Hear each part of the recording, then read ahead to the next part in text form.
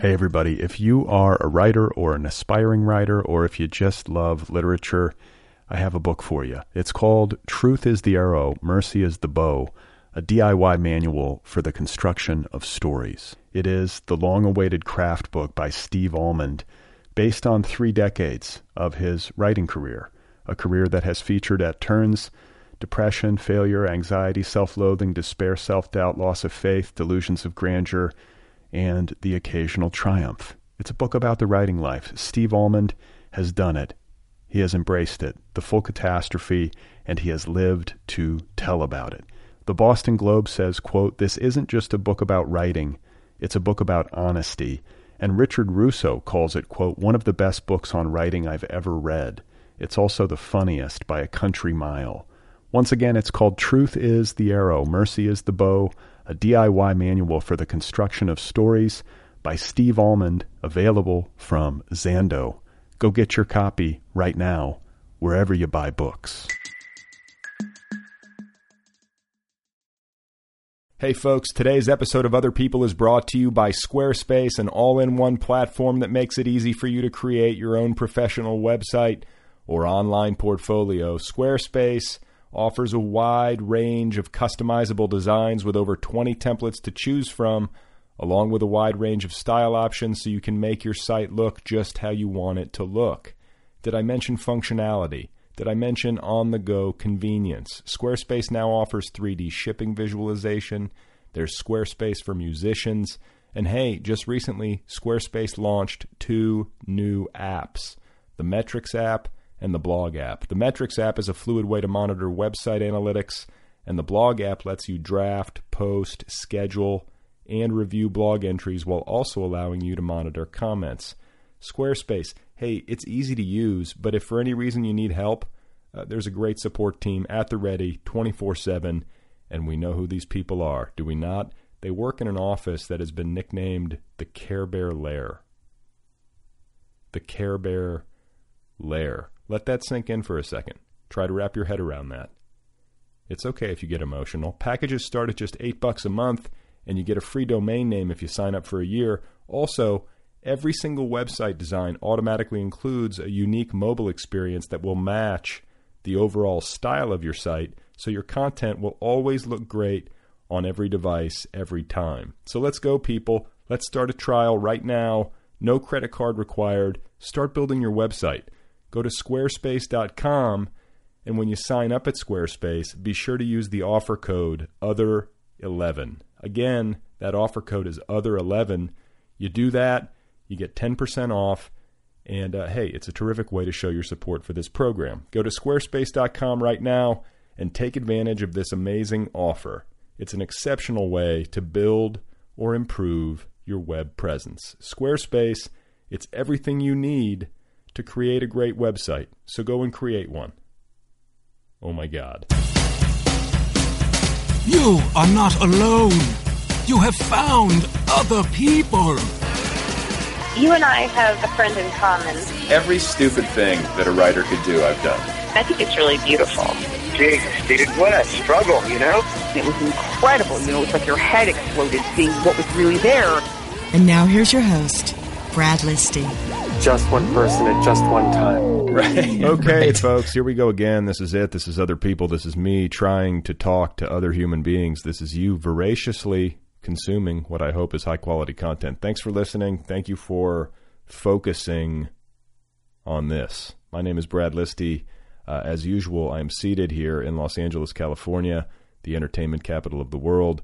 My guest today is Kevin Sampsell. He has a new novel out, a debut novel, I believe. The book is called This Is Between Us. It is available now from Tin House Books, and I'm going to be talking with Kevin in just a minute. First, however, some feedback. Some more feedback. The emails, they keep pouring in. So before I forget to do the business end of this thing, if you want to email me, the address is letters@otherpeoplepod.com, or if you would like to leave me a voicemail, which is also enjoyable, you can do that at the show's official website, otherpeoplepod.com. You just click on send voicemail over at the right side of the page. So let me read a few messages from some listeners before we get rolling with the main event. This first one comes from a guy named Peter who says, "Hey man, I like you and your podcast. Really getting into it as a new listener. Enjoyed your account of running into Tom Waits. I would not have handled it so smoothly. I would have gushed and stammered and told him about the first time hearing him in an old World War II bunker near San Francisco in the middle of the night. It was my first time on acid, and while sitting there in a Christmas light decorated underground room, hearing Rain Dogs for the first time, I thought he was the devil and was talking to me directly. Anyway, thanks. Love the podcast. Peter." So thank you, Peter, for writing in. And, first of all, taking acid and doing anything in public, anything, seems to me, in retrospect, like a bad idea. Like, these kinds of psychedelic activities are best suited to solitude and or nature, some combination thereof. And I'm taking my cues from Terence McKenna, who was an expert on the subject, is an expert on the subject, even though he's no longer with us. He, when taking psychedelics, used to just sit in a dark room by himself, and he would eat 5 dried grams of psilocybin mushrooms, which, incidentally, is a terrifying amount. And he would sit there alone in darkness and silence until the effects kicked in, an experience that I once heard him describe as being like a freight train roaring through your skull or something. So, never mind the inertia, never mind the darkness or lack of proper stimuli. My point is that if you drop acid or you take some other form of hallucinogen, you don't need additional entertainment. You don't need other human beings. You don't need music. You don't need lights. It's only going to complicate things. Sensory deprivation is probably the preferred mode, followed by immersion in a spectacular nature setting or something, which, Peter probably knows by now. I assume this Tom Waits experience might have converted him. So, as to my own Tom Waits experience, I think I was helped by the fact that it was all spontaneous, not to mention I was not under the influence of hallucinogens or hallucinogens, depending on how you prefer to pronounce it. I didn't see Tom Waits in the bookstore, and that's what happened, in case you're not up to speed. I met Tom Waits in a bookstore here in Los Angeles, and I didn't see him until I was there in line and he started talking to me. So I didn't have time to overthink it. It was just a very quietly shocking experience, and one that was casual. And then it was over. So the next letter comes from a listener named Juliet, who wrote to me in response to something I said on a previous episode about this program and whether or not it qualifies as art. Which is to say, is what I'm doing here an artistic exercise? Am I making art when I do this show? Or am I making media? What is the difference? So Juliet says, "Hi, Brad. Personally, I define quote-unquote art as making something that has the capability of affecting people on an emotional level and making it well enough that you must exercise and build a certain set of skills. There is also an element of talent that comes with art. Based on these criteria, you're making art. I often feel things when I listen to your show. Sometimes it makes me think about things in a new way. You've gotten better at responding to people and drawing them out as the show has progressed, but you displayed a knack for it from the beginning. Signed, Juliet." So thank you, Juliet. I appreciate that. And, ultimately, does it really matter what you call it? I'm probably obsessing needlessly here. Like, is the nomenclature important? If the show is making people laugh a little bit and think a little bit and feel a little bit less alone, then it's doing its job. right? In that case, it is a force for good, a small force for good. I just want to be a small force for good. That's all. And then I will die happily at the age of 110. Okay? Is that a deal? The third and final letter comes from a listener named Erin. She says, "Hi, Brad. Big fan of the show. I'm just curious. I live in Los Angeles, and it would be interesting to watch one of your interviews in person with one or more writers. I think this encourages a stronger community atmosphere, at least on a local level, and it would be fun to see your interviews in person. Thanks again for a great show. It's interesting hearing about writers I might not otherwise find out about. Best, Erin." Well, thank you for writing, Erin. And I have thought about this with some trepidation, like mostly due to the logistical aspect of it. Like hauling sound equipment around, setting up the equipment, arranging things, scheduling interviews, and then perhaps most of all, worrying about people showing up. That's really the thing. Would there really be a crowd for something like that? Or would it just be like 3 people? Because that's an issue with literary events. They stress me out, man. There's a lot to concern yourself with. But, if there was an opportunity to do a live show and I felt like some of the logistics were going to be handled, or I would have some help handling them, then I think I would consider it.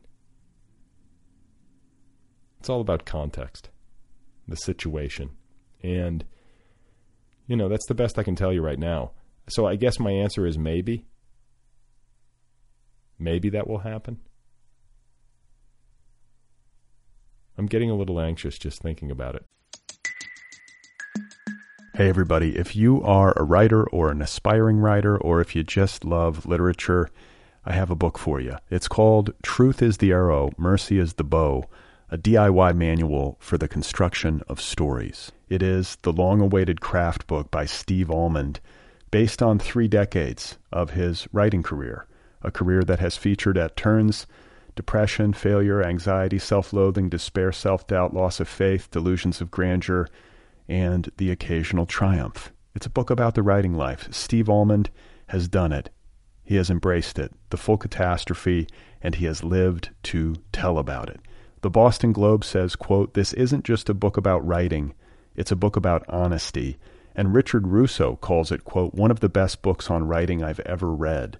It's also the funniest by a country mile." Once again, it's called Truth is the Arrow, Mercy is the Bow, a DIY manual for the construction of stories by Steve Almond, available from Zando. Go get your copy right now, wherever you buy books.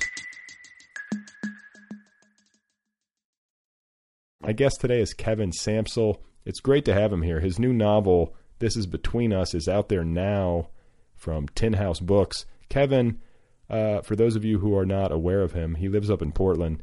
He's worked at Powell's Bookstore for a long time, and he runs a small independent press called Future Tense.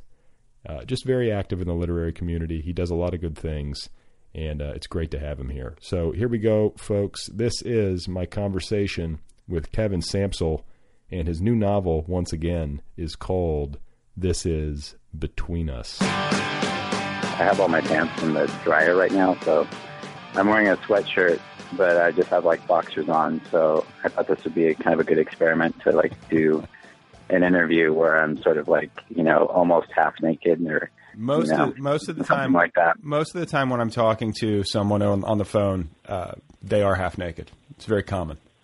Yeah, and you probably do it too. I'm sure, right? I'm completely nude whenever I do a phone with certain people, maybe with just certain choice interviews. Yeah, well, actually, I don't discriminate. Every single person I talk to on the phone, I feel like a sense of obligation to strip down. Yeah. Oh, that's good. So I have socks on, but that's weird. I just think I feel very, very creepy because I'm like wearing like brown dress socks and like boxer shorts and a sweatshirt. So I'm like the worst, stereotype of, like the creepy uncle guy that, walks around in his underwear all the time. I feel like there's I feel like the socks and sandals look is the ultimate. Yeah. Like, especially like brown socks and that doesn't work for me at all. Yeah, dress socks. And then like when people wear like those little garter things to hold their socks up. I haven't gotten to that point. I don't really know like where you buy those sock garter things. If people actually still use them, I think they still. Have you ever worn a sock garter? I never have, but I want to say that my grandfather did.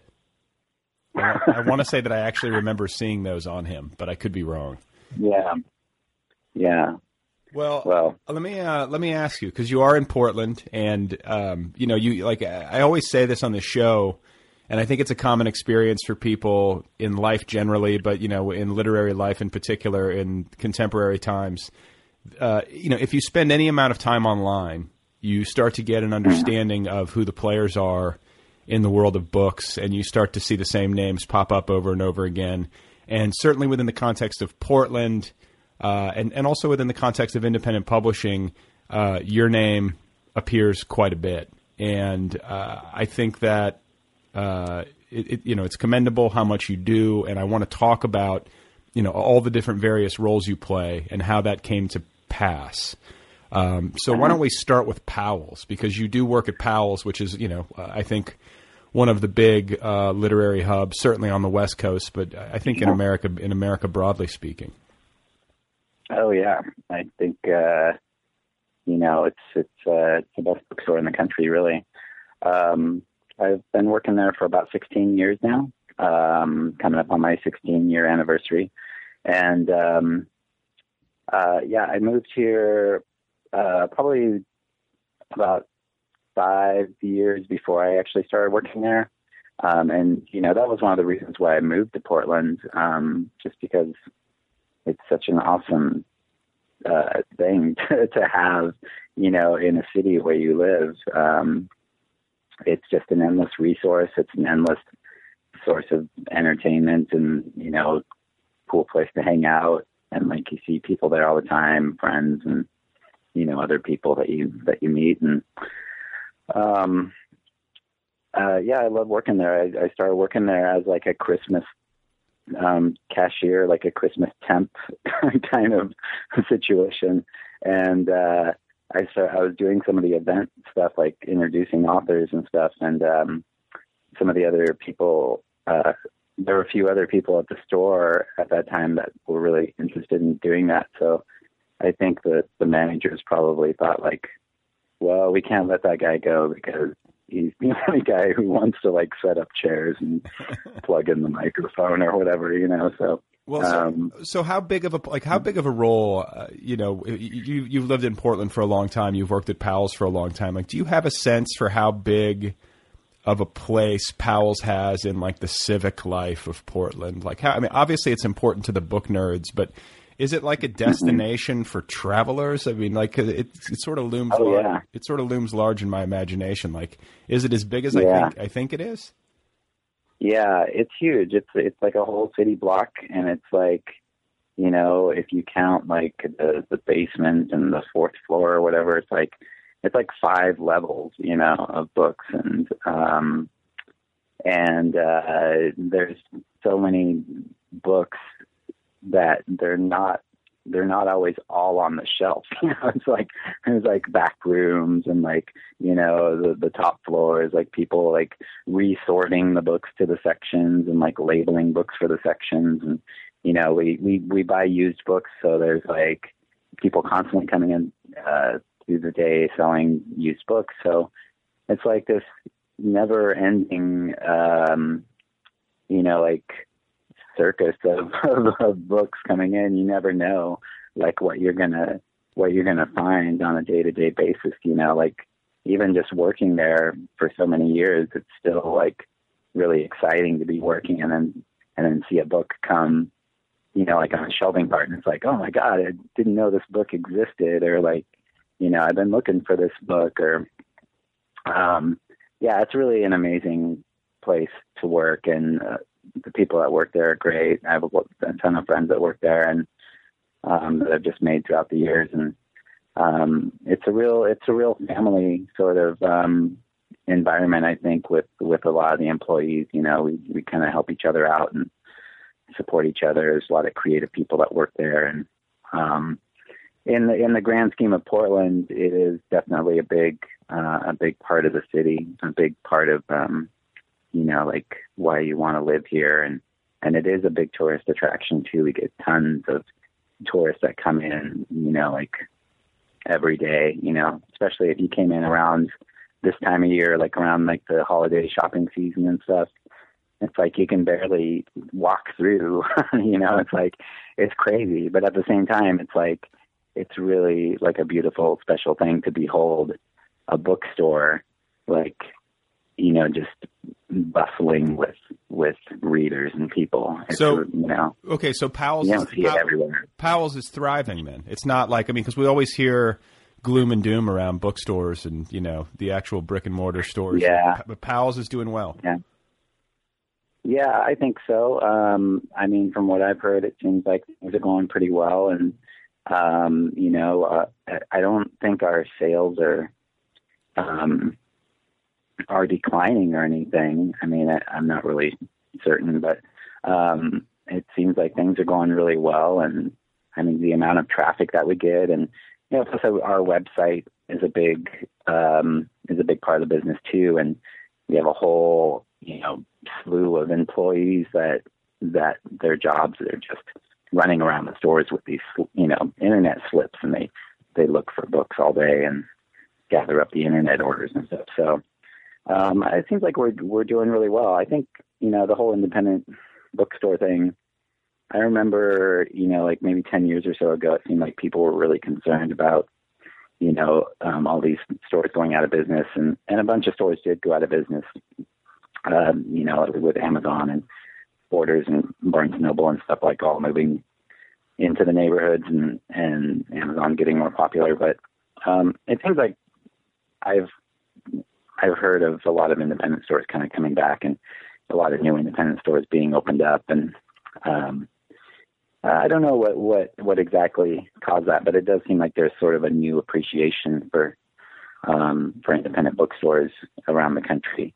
I think so. I would hope so. I think like lately I've been thinking that it's about location. Like obviously knowing your neighborhood matters, and being in a neighborhood where you have people who are literate and interested in reading, it matters. Otherwise you're not going to do business. But so I think location is a really significant factor, and then I also think curation might also be a component of the independent bookstore experience that would make the store itself that much more valuable to local people. If you're stocking if you're stocking books that they might have a tendency to be interested in, it's like knowing your audience essentially. Yeah, and sometimes that can be easier for like smaller bookstores in other towns, because you kind of have smaller space, and it's like you sort of have more of a feel of like the bookstore owners like picking out the books that they really want to carry and the books that they really want to display.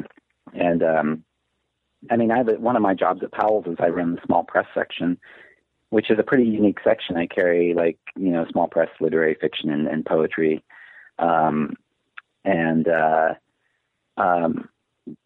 it's kind of a small little corner of the store, but there's not really that many bookstores around the country that have like small press sections like that. So I was going to say that sounds like an outlier in and of itself. Yeah, it's almost like its own little.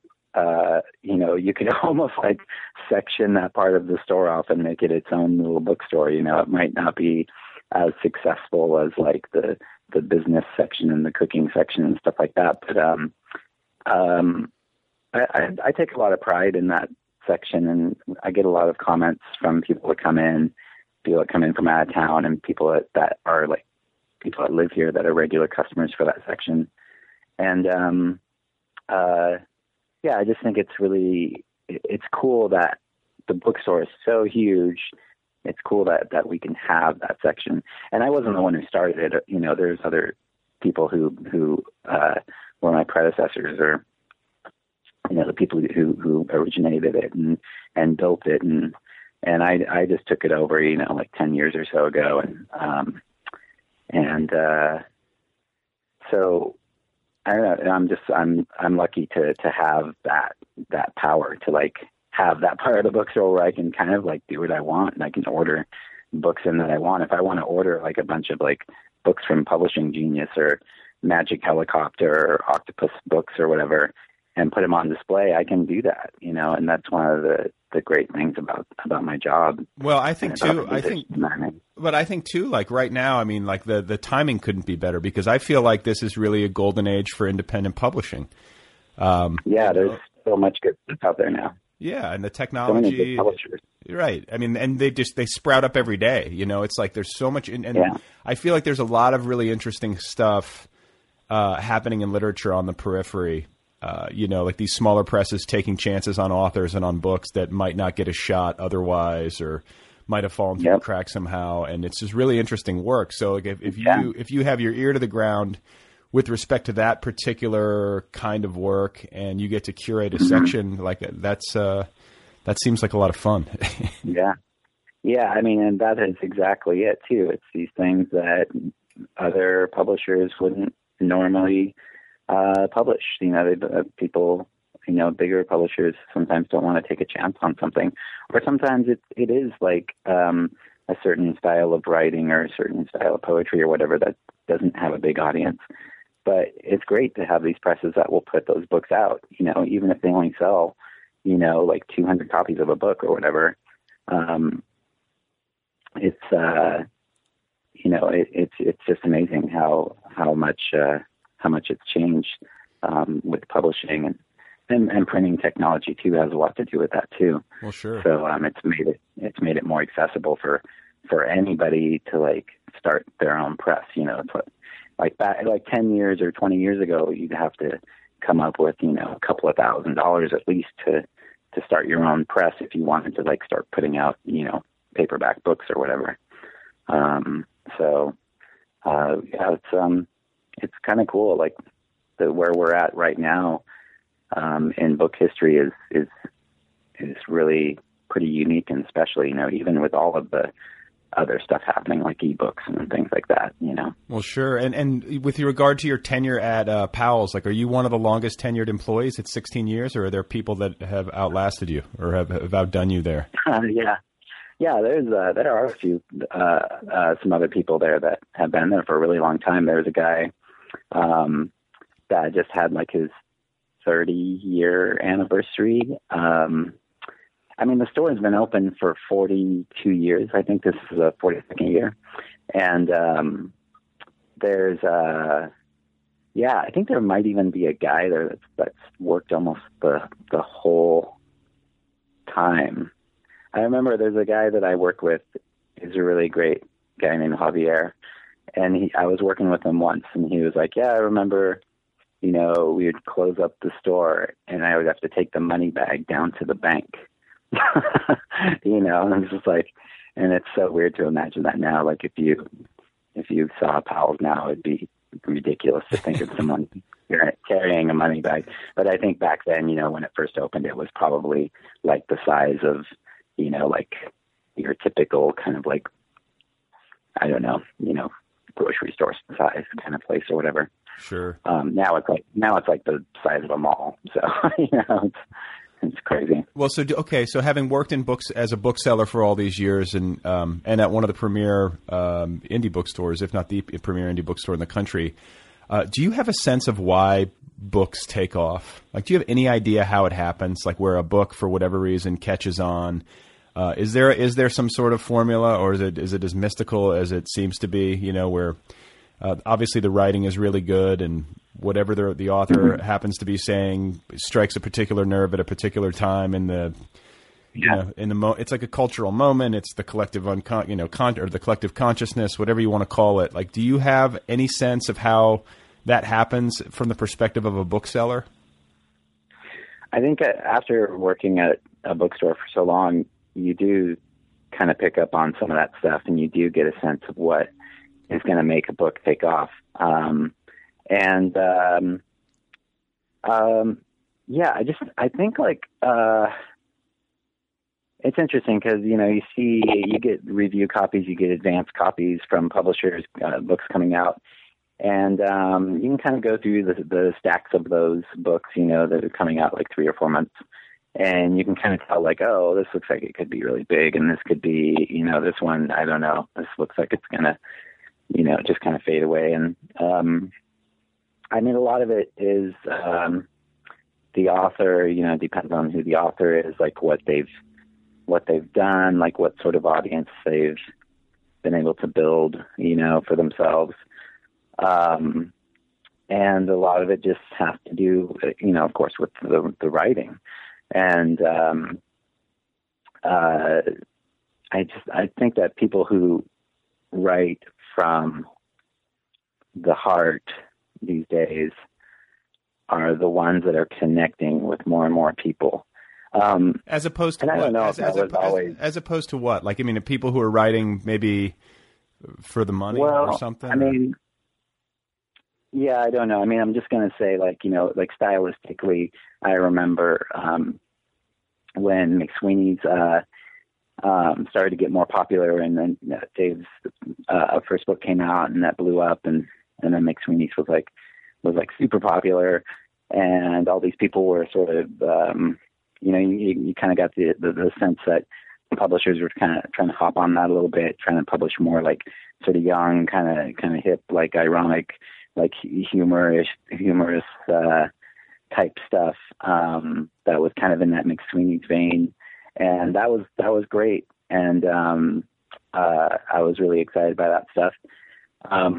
But things kind of change, or like move on to different kind of styles, year after year, and so now I feel like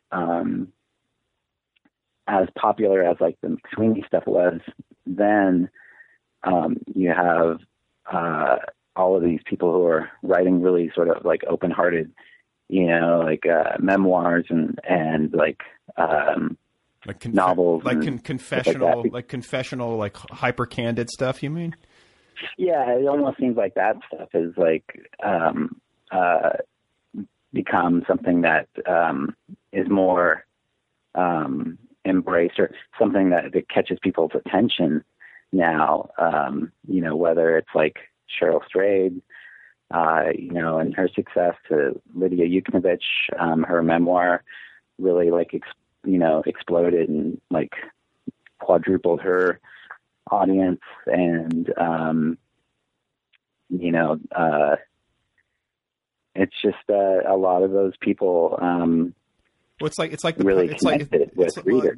post, it's kind of like the post irony, like I think after a while, like any kind of cultural movement where you have a lot of people kind of speaking in the same voice or kind of feeding off of one another, eventually I think it eventually spins itself out. But with irony, like, I mean, after a while, it's like, where else can you go with this? We've all sort of like postured and like, been funny and witty and kind of rolled our eyes at everything. Yeah. And then the natural next step is to work against that. So having said that, since like we're now post irony, hyper confessional, and from the heart, I think that writers who are trying to anticipate the next movement should then be doing what? Like, should we be, where are we going to go from hyper confessional, from the heart? Like, do we go back into irony, or do we like go somewhere else from there? Yeah, I don't know. I mean, I think part of it too is just like the culture around, not necessarily the culture, but the stuff that's happening in the rest of the world, obviously influences what people want to read and stuff too. So, if maybe the economy has something to do with it, if the economy is really bad and people are pissed off, then they start writing really angry stuff, and then people gravitate toward the angry stuff. And, I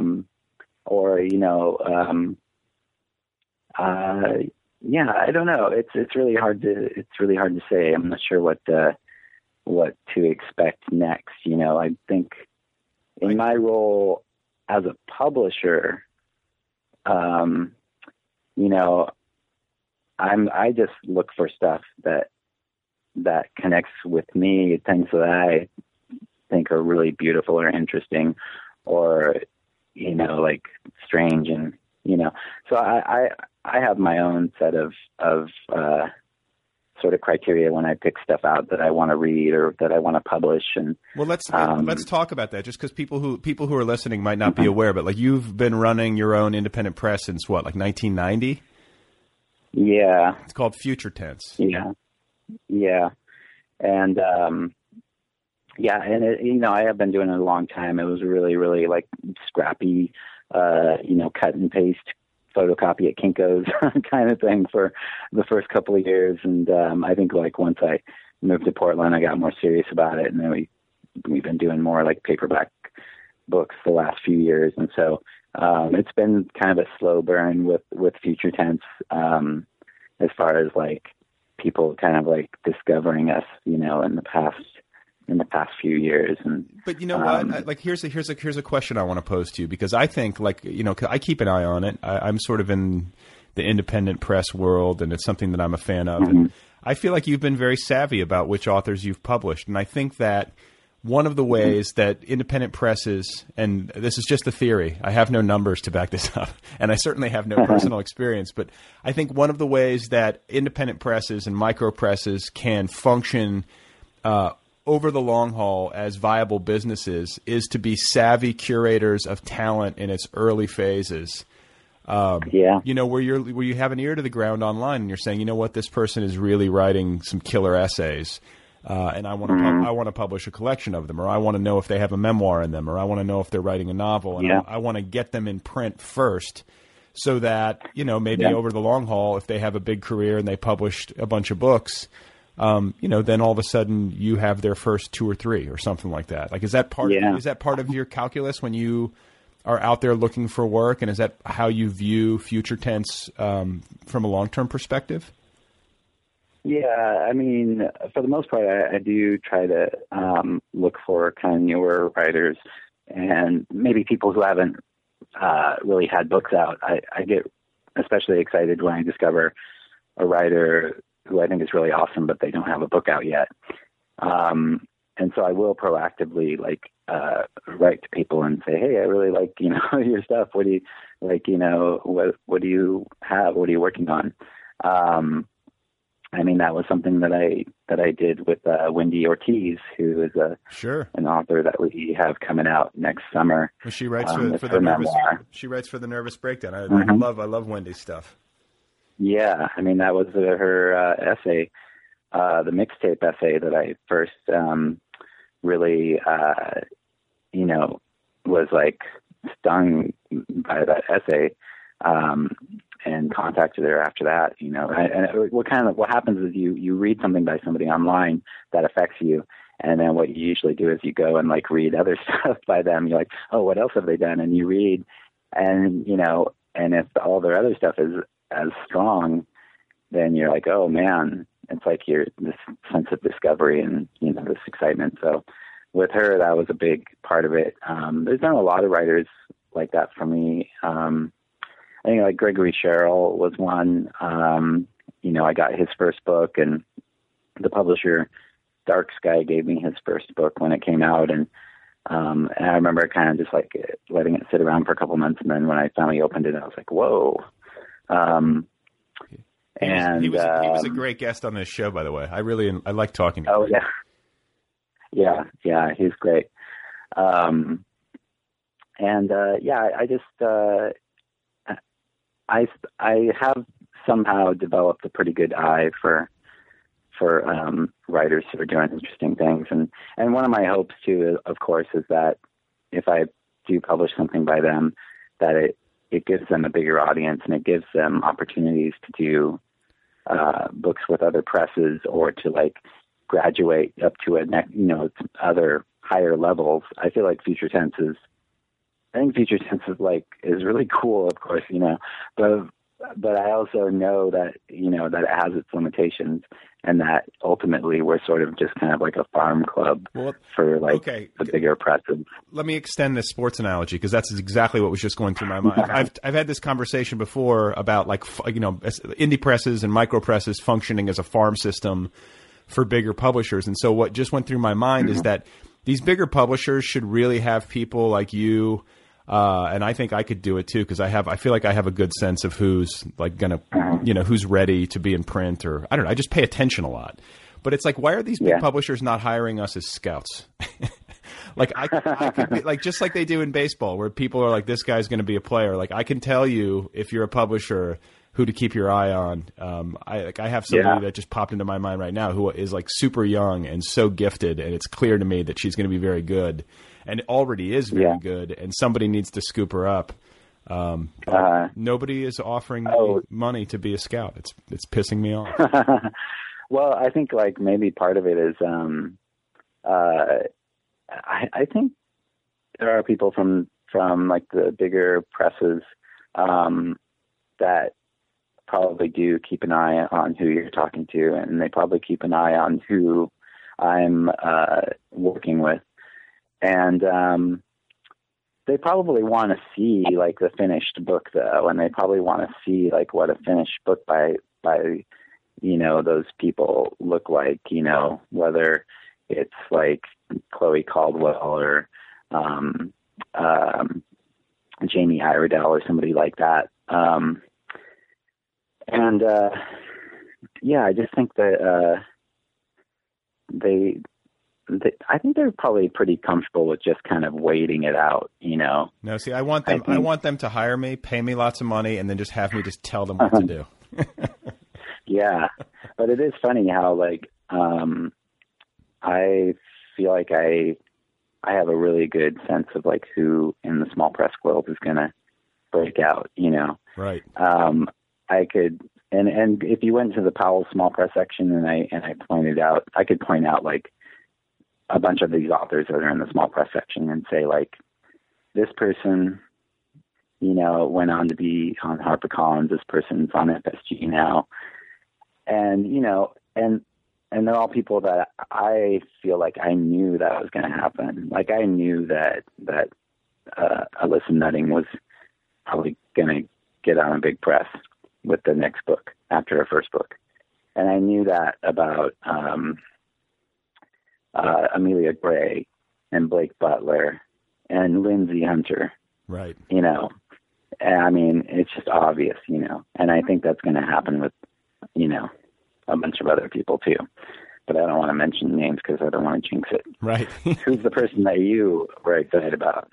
I don't want to mention it because I don't want to jinx it. But I can tell you this. I don't know her very well. I internet know her. I've published her before in the Nervous Breakdown, and she's so young. Mm-hmm. She's like super young. She's like 22 years old, if that. And I'm just like, oh, wow. She's staggeringly good for somebody that young. And it's just, it's sort of a shock to me, like that somebody could be, that on it at that age. And it seems to augur well for the future.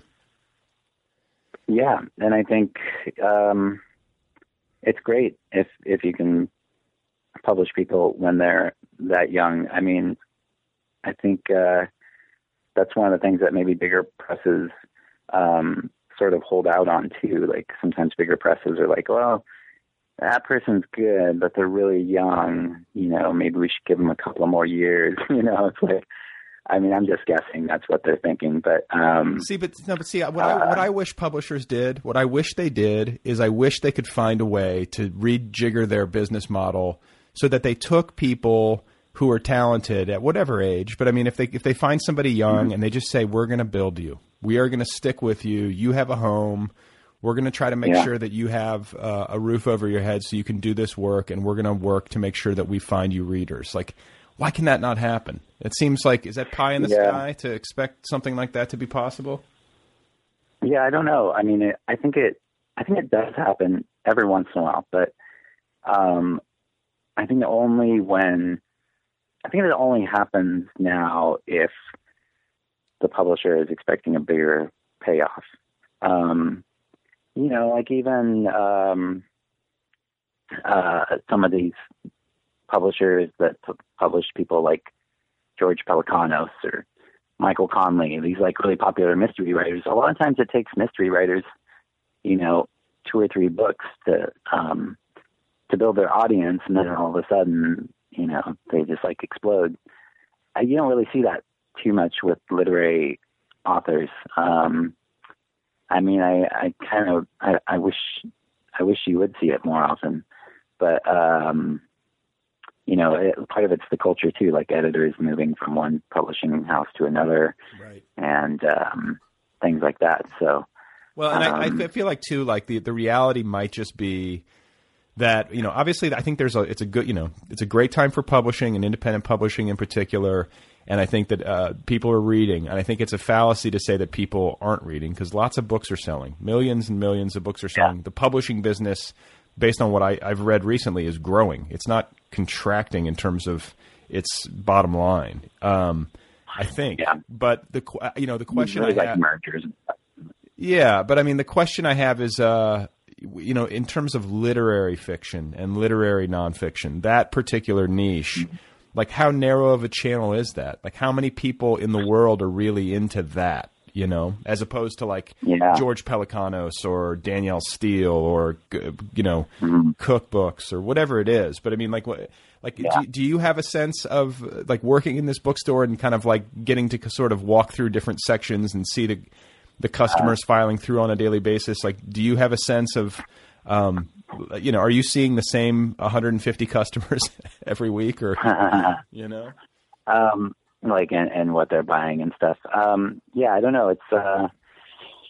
It's tricky when you think of like literary fiction and its like role in the book world these days. And it's kind of odd too. Like, frankly, working at Powell's and being in Portland, because I feel like we're not. I mean, this is a pretty special place. There's not a lot of other cities like Portland. There's not a lot of other bookstores like Powell's. I was going to say. So I sort of feel like we're kind of spoiled. I'm sort of like I'm sort of in a utopia, and not every town is like that. Just because we sell, shitloads of like Haruki Murakami, doesn't mean that every other bookstore in the country is selling, a ton of Haruki Murakami stuff. But I could be wrong. I think that with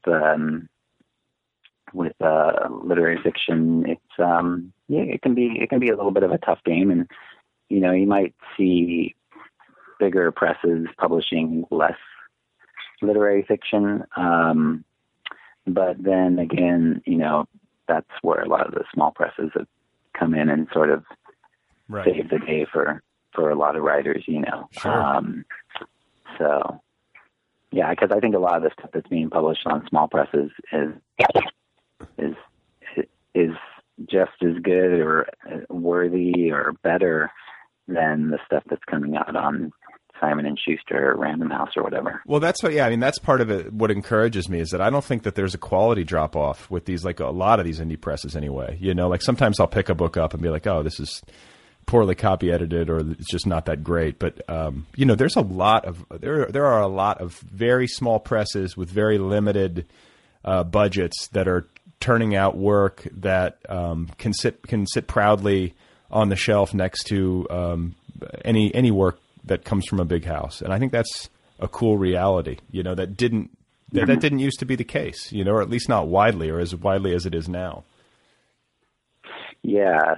And, the trick, I guess, is just to figure out how those books can get the same attention or the same distribution,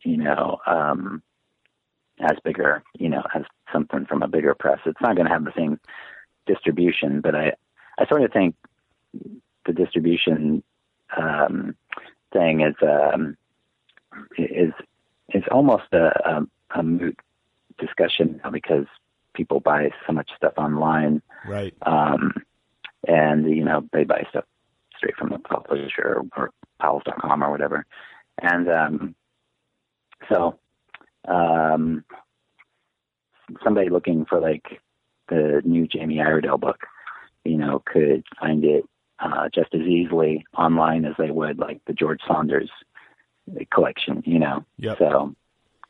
Yeah, I mean, I don't think it's not a deal breaker. I mean, if you only distribute digitally, and that could be that, you're selling paperback copies via the various retail channels, or you're selling ebook, and or ebook copies. Like, obviously the more channels you can be in, the better it is, because more readers can find you in more places. Yeah. And, but that, if you're not in brick and mortar stores as an independent publisher, that's not the end. That doesn't mean people won't seek you out. The internet's, I think, pervasive enough thing that it's totally, natural for people to find books online, whether they're big press books or small press books. So, with regard to writing, because we've spoken about your bookstore work and we've spoken about your work as a publisher and an editor, running a small press, but you're also obviously a writer.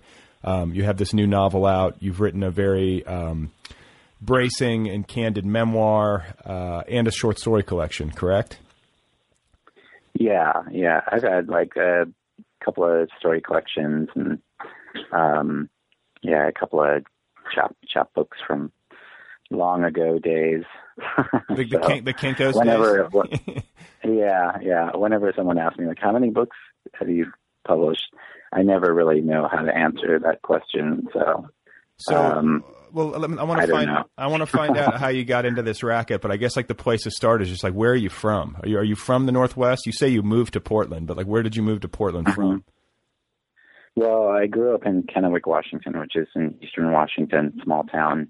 From there, I've moved around a little bit. I lived in Seattle for a year. I lived in Spokane for a couple of years. And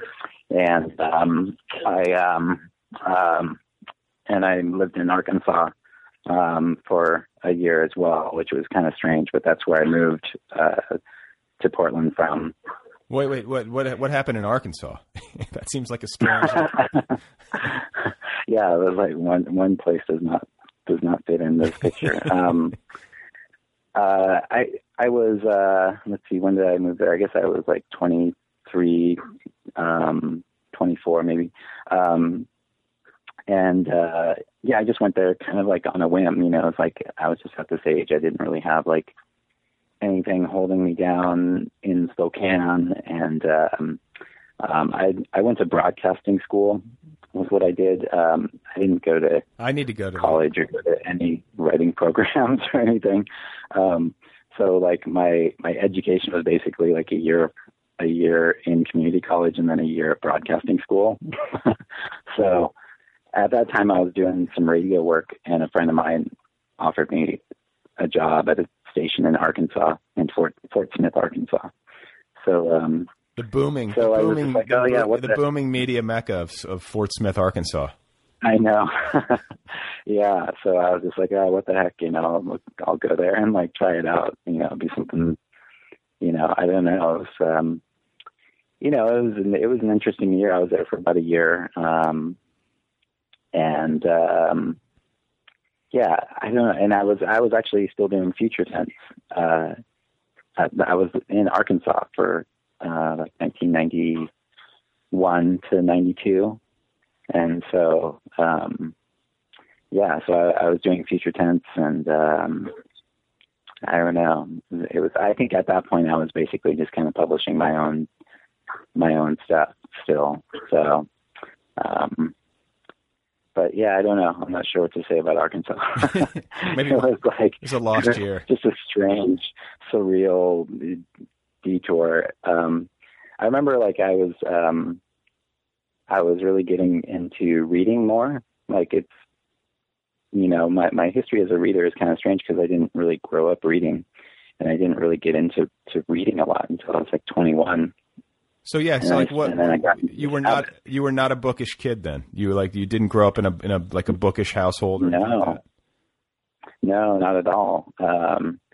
So it was funny because when I moved to Arkansas, one of my memories of Arkansas was I was just starting to get into reading, and I wanted to read stuff, and I kind of wanted to sort of self-educate myself. And I had bought like a cheap bike. And I just remember like riding around this town, this like, I don't know how many people live there, like 50,000 or something. It's a pretty small town. And I just remember like not really knowing anyone. And I would just like spend my days, like I would ride my bike around. I would like find like a used bookstore, and I'd buy like Kafka, like Dostoevsky. I think I discovered like Richard Brautigan. around that time. And, and I would just like write around, and I would like go like read somewhere, go to the library. See, I feel like having a sense of like real dislocation and isolation is great for reading. Like, I some of the best reading experiences of my life, some of the best reading periods have been when I've been in kind of like foreign countries or foreign environments, and you're sort of cornered, and then books become that much more of a refuge. And I don't know, it's been like really good concentrated periods of reading have happened to me at times like that in my life. Yeah, no, I mean it's I mean, nothing makes you sort of like look into yourself and kind of get into things more than like being in a new town where you sort of like nobody knows who you are or whatever. It's like, that's the time when you kind of. I was going to say nothing do what you want to do. Nothing turns you towards Franz Kafka's work more than living for a year in Arkansas. Yeah. So it's like a chance to recreate yourself or whatever. Sure. So okay, that so was interesting. So parents not artistic people? Do you come from artsy people? No. Well, my mom sewed a lot. She worked at a fabric store, and she would sew a lot in her spare time, and she would like make us clothes and stuff like that. Many of my friends would admire a lot of the stuff that my mom would make. She would sew these kind of like Miami Vice style jackets for me.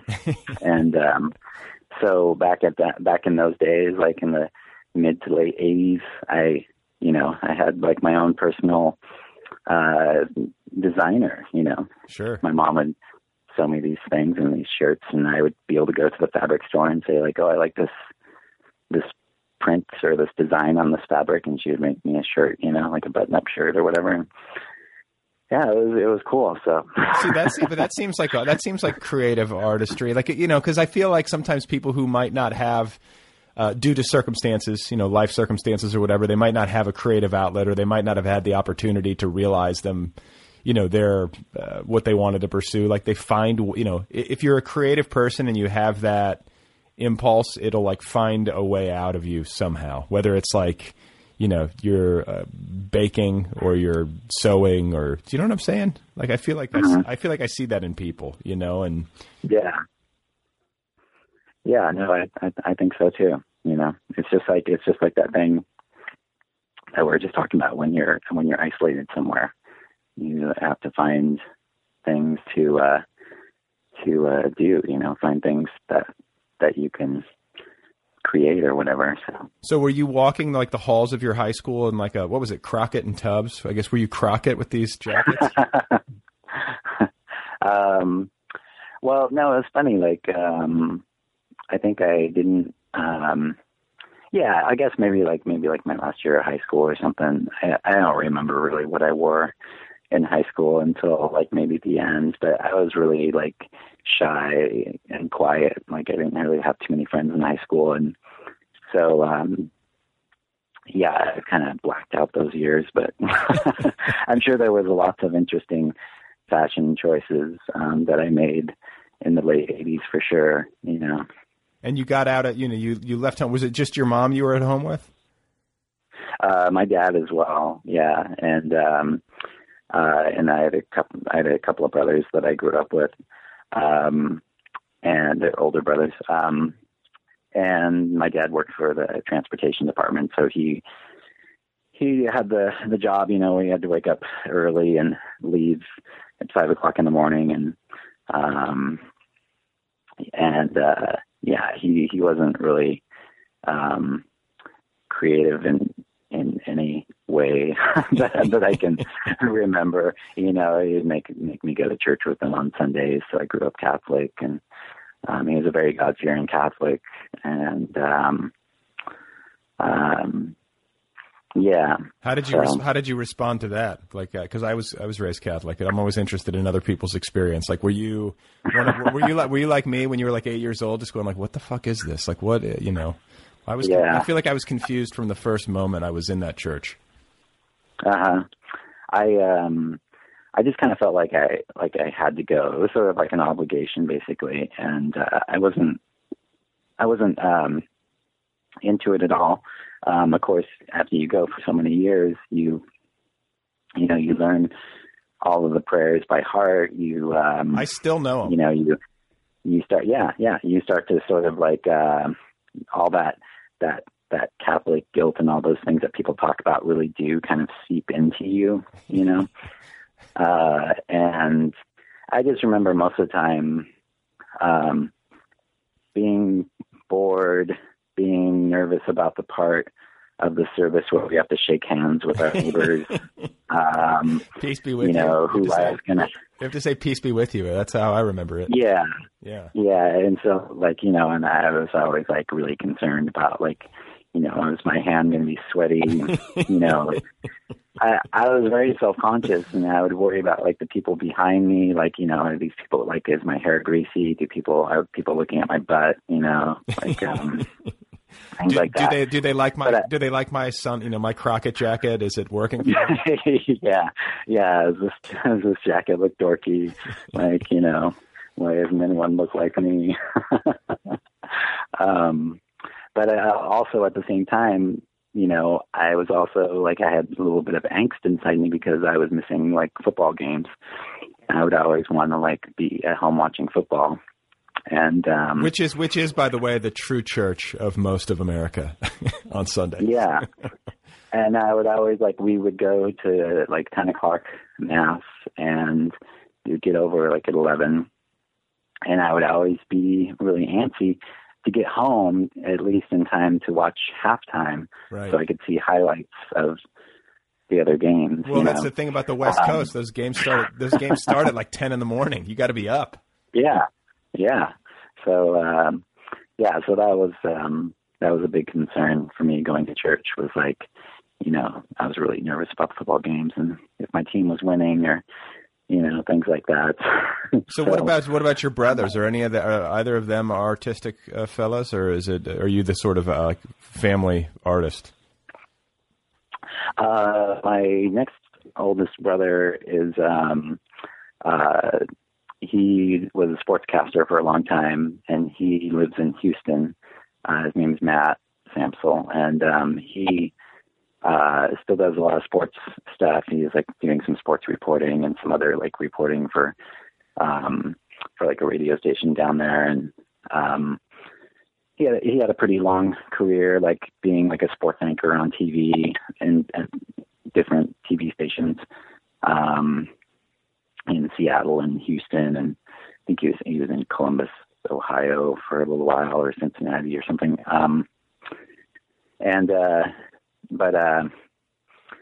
Creatively, I guess I'm a little bit of the black sheep of the family, because I'm the one. Every family needs one, right? Yeah, I guess so. So did you have? Okay, so if you had this artistic impulse, which I think you share with your mom, I'm just going to go out on a limb and say that. I think that's where it comes from. It has to come from somewhere.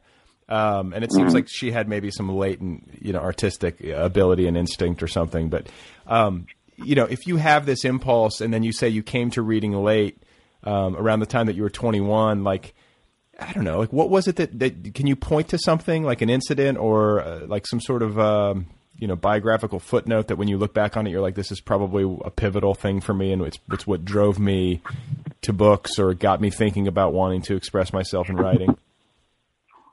Well, as far as writing goes, I was always, I was always writing from, if you read my memoir, it kind of gives you a little insight about that too, but, a common pornography. Yeah.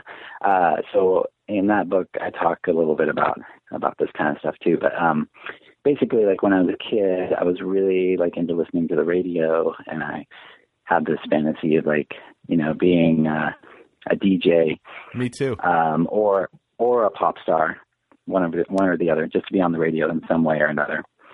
And so I started writing pop song lyrics when I was, a kid, 5th grade, 6th grade, and I had this little black book, And I write things like songs. They're like really cheesy lyrics, of course. And, but people like in my classroom would know about it, and they would always ask to look at my little notebook of like song lyrics. And it was really funny to think about that now, that I would actually pass it around and other students or friends would look at it. And so, I was doing that like later on in high school. A couple of my friends and I would just write like silly, like weird, like Dada poetry kind of stuff, but we didn't know it was Dada poetry. It was just like, we would just write these like weird little sketches, or, we called them pieces. We didn't even call them poems or story. It was just like, oh, look at this piece I just wrote. And I'm sort of amused by the use of the word piece to describe writing. Like, this is my new piece. Yeah. And so, one of my good friends and I would sort of pass notes back and forth with these like weird things. We're just kind of trying to crack each other up, Yeah.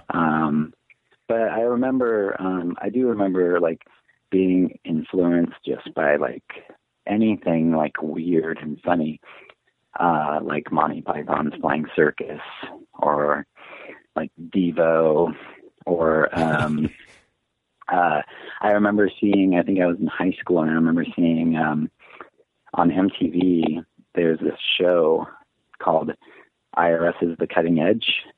And I think that's what it was. And they had this clip of Henry Rollins, like reading his poem, Family Man. And I remember like seeing him read this thing called Family Man. I don't know if you're familiar with it. No. And it's actually like the name of one of the Black Flag albums is Family Man. And the whole first side of that album is just Henry doing spoken word stuff.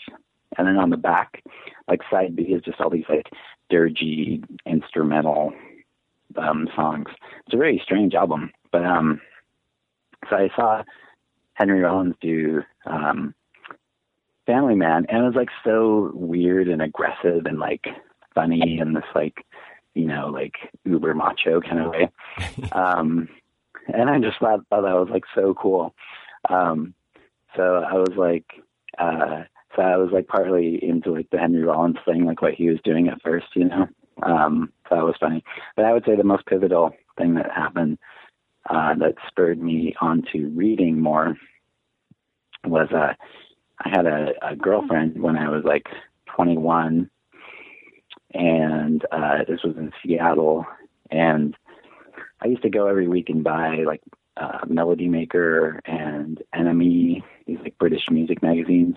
And I was just like super into like Britpop and like indie music and stuff, mostly Britpop though at that time. And I would just be reading these magazines all the time. And I would just remember my girlfriend like making fun of me for like never reading books. This was like reading magazines all the time. And so her like kind of badgering me about it for, almost a year before we broke up. Like when we broke up, for some reason, all of a sudden I was like, I'm going to start reading now. So I'd like go out and I would buy these books, and I still kind of remember like the first few books that I bought just for the sake of like pleasure reading, and now look at you. She must look at you now and just be like, my God, he turned into an author, and I know, it's so funny. But that's kind of like that's really like one of the big sparks that like made, all this other stuff happen. It's so ridiculous, like what people do sometimes, like when they break up with somebody, like when they're young, and then those decisions that they make because of that breakup or because of what that person thought of them, it's like, oh, I'll show you, I'll prove you wrong. Like, how many books have you read now? It's like, I work at Powell's. So yeah, really. So it's just ridiculous. But I remember like the first few books I bought were like, I bought like Anne Rule, like, true crime books, and And so I would read like these true crime books, which are really fun, like really fun and juicy. But I eventually like got into like Kurt Vonnegut and Tom Robbins and, all of that stuff that you kind of like read when you first start reading books, Bukowski, sure. William Burroughs, things like that. It's like, what's interesting too is that you write a lot about your new novel's about a relationship, but you write a lot about relationships. Like this is a recurring theme in your work and your writing career. This is sort of the Rosetta Stone. Your writing career was born out of the rupturing of a romantic relationship where your significant other goaded you and teased you for not reading books. Yeah. Yeah, that's true. I feel like that's a fascinating insight into your life and career. Well, I really liked.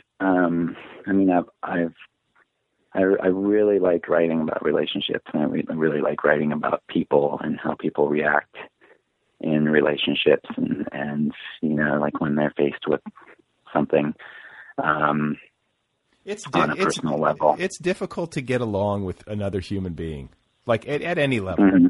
Like friendship, it's one thing, but then like intimately, like that's not easy. Like, and then you start to like extrapolate, and it's like, okay, now groups of people getting along, countries, like human beings. This is something we need to work on. Yeah, and so with this book in particular, I did try to like basically like talk about this couple. And I try, it's all like really short chapters, there's like these, each little part of the book, I call it a chapter. But, so if you take each little part of the book, there's like 200 of them. So I would try to, when I was writing the book, I was trying really hard to make sure that each little part kind of focused on a different nuance, a different sort of like, insecurity, or a different sort of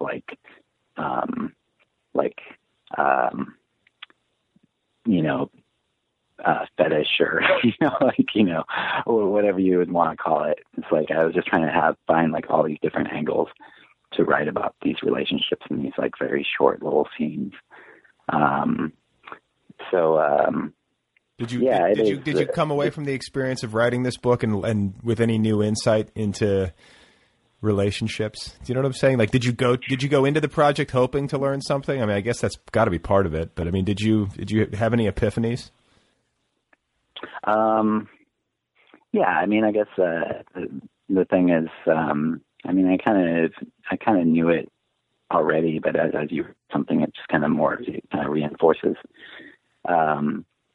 what you already know, and maybe it adds a little bit of light to it. But basically, the whole thing about relationships and people in general, it just it's just kind of a messy deal. Nothing is perfect. No relationship is ever 100% perfect. And if it is, it's probably like imperfect because it is so perfect. And everybody else hates you. It's like you're automatically loathed by the rest of us. Yeah. So I was just trying to I think convey that there's a lot of messy elements, like living a life with someone that you love. There's a lot of messy elements to love, but at the same time, there's a lot of rewards. There's a lot of payback. There's a lot of things that come out of it, and it is a rewarding experience. I think too, when it comes to relationships, and I think this is something that maybe the writer in me pays a lot of attention to and responds to, but everyone always talks in the context of healthy relationships how important it is to be a good communicator. You hear that a lot, and you read that a lot in anything written about relationships and how to nurture them or whatever. But as a writerly person, I think it might even be understated how important it is to listen well, but also to choose words carefully, because what you say in the context of a relationship can be hugely damaging, and it happens a lot. And especially I think the cumulative impact of poor word choice or emotional communication that might be, that might have like a real negative charge to it, even if it's something subtle, I think cumulatively that can fuck things up royally, and I don't know. I find myself, the older I get and the longer I've been with my wife, like trying to be, and have, being a parent, just wanting to make sure that like, don't speak in anger, use words carefully, because words, maybe more than anything, can unravel a relationship. I mean, obviously actions too. I mean, if you're throwing shit around the room and, or cheating or doing something horrible, to somebody, then fine. But I think like most relationships, the bulk of what undoes them is bad communication, like bad talk, or. Yeah. Yeah, and there's a lot of parts of this book that that are about them trying to talk, or them talking about some, element of their relationship, and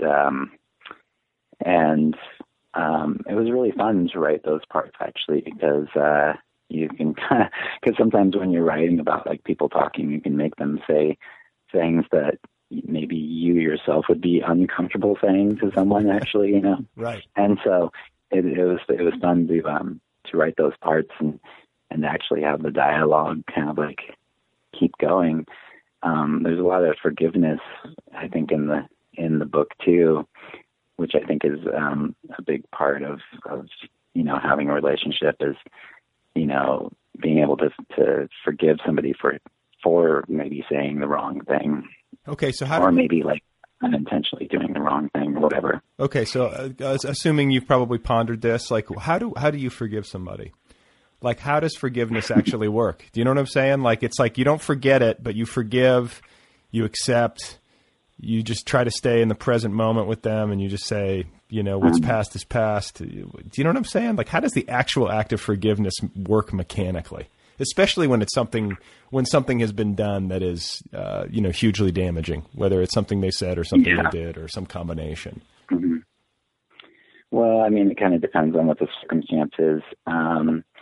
But, look, I mean, people are different. Like, some people are more laid back than others. And some people have an easier time of like forgiving and moving on and just like, being like, oh, no big deal, I know that you love me and I love you and everything is good, and other people, sometimes maybe part of their personality or whatever doesn't quite give them that ability to, be relaxed about it or easygoing or whatever. But I think, I've talked to friends who are having relationship problems, or they've broken up, or sometimes it's like friends who have broken up and they want to get back together with this person or whatever. And I, one of the things I've said to people is like, well, this person loves you because you are, who you are, you are like, Jack Smith or, like whatever your name is, like that's who you are. And the person who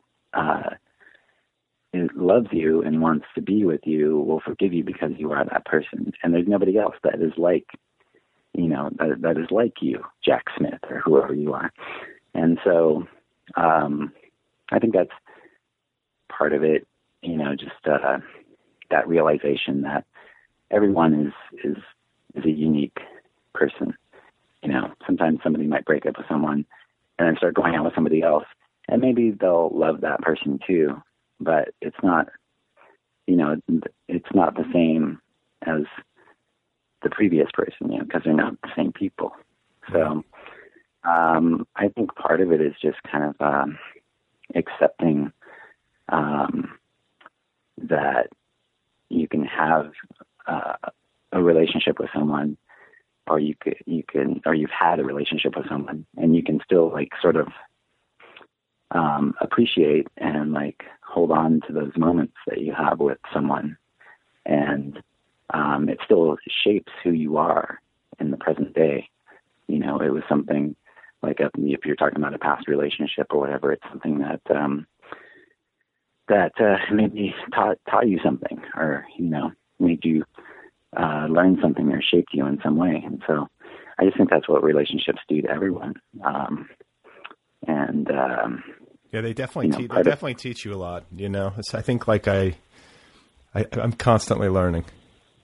Not to sound too precious about it, but I mean, like it's like especially I think if you're in a good one and you're in it with somebody for the long haul, they become this kind of mirror, and I don't know, that you can't bullshit somebody that you're intimate with in a good way. And I don't know. I find that, the fact that I'm, how do I put it without like making myself sound like a complete fool? Like, I guess I just feel like it's really good for me.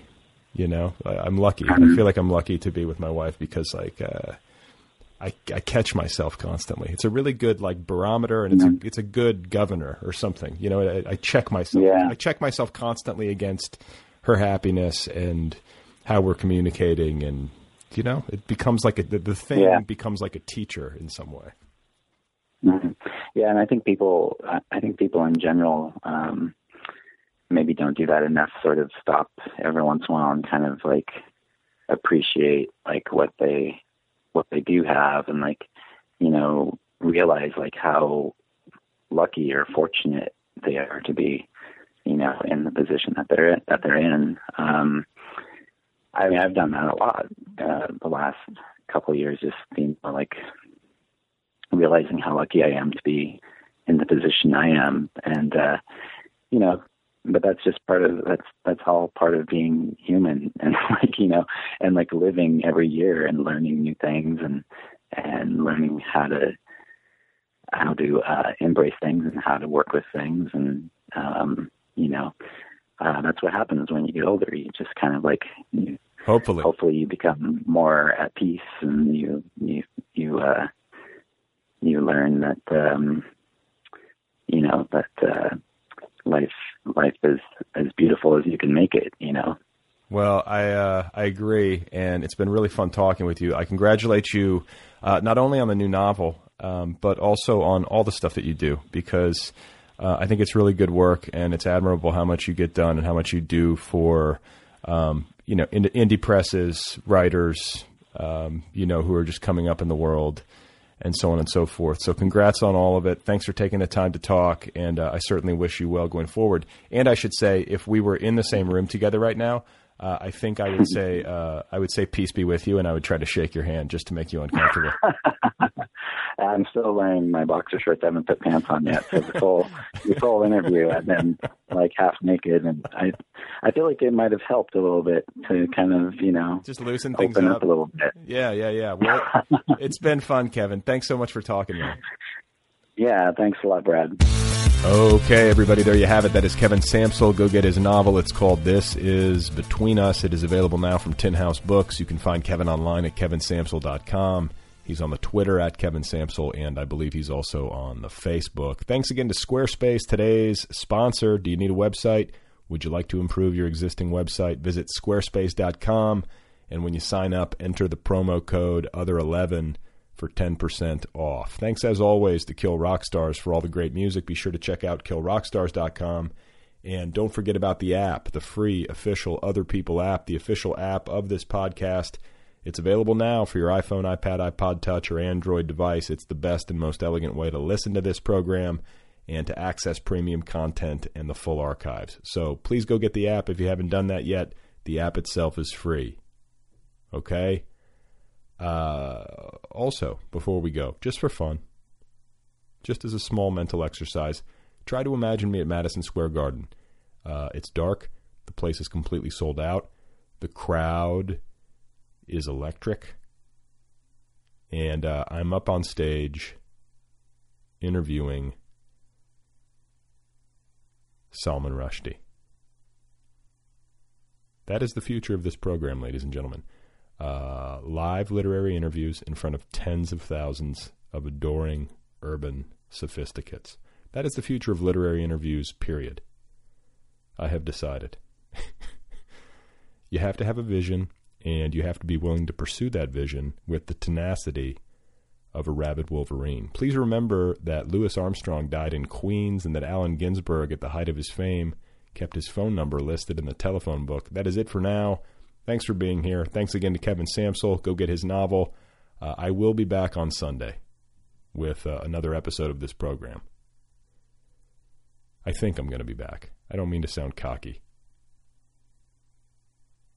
You know, I realize that life is unpredictable. My plan right now is to continue making shows and, whatever they are. These audio presentations. Are they art? Are they media? It doesn't matter. My plan is to continue doing this. I hope to be there on Sunday for you, but we'll have to see. So, to be continued. ... Do you know what ... is? That's an ellipsis.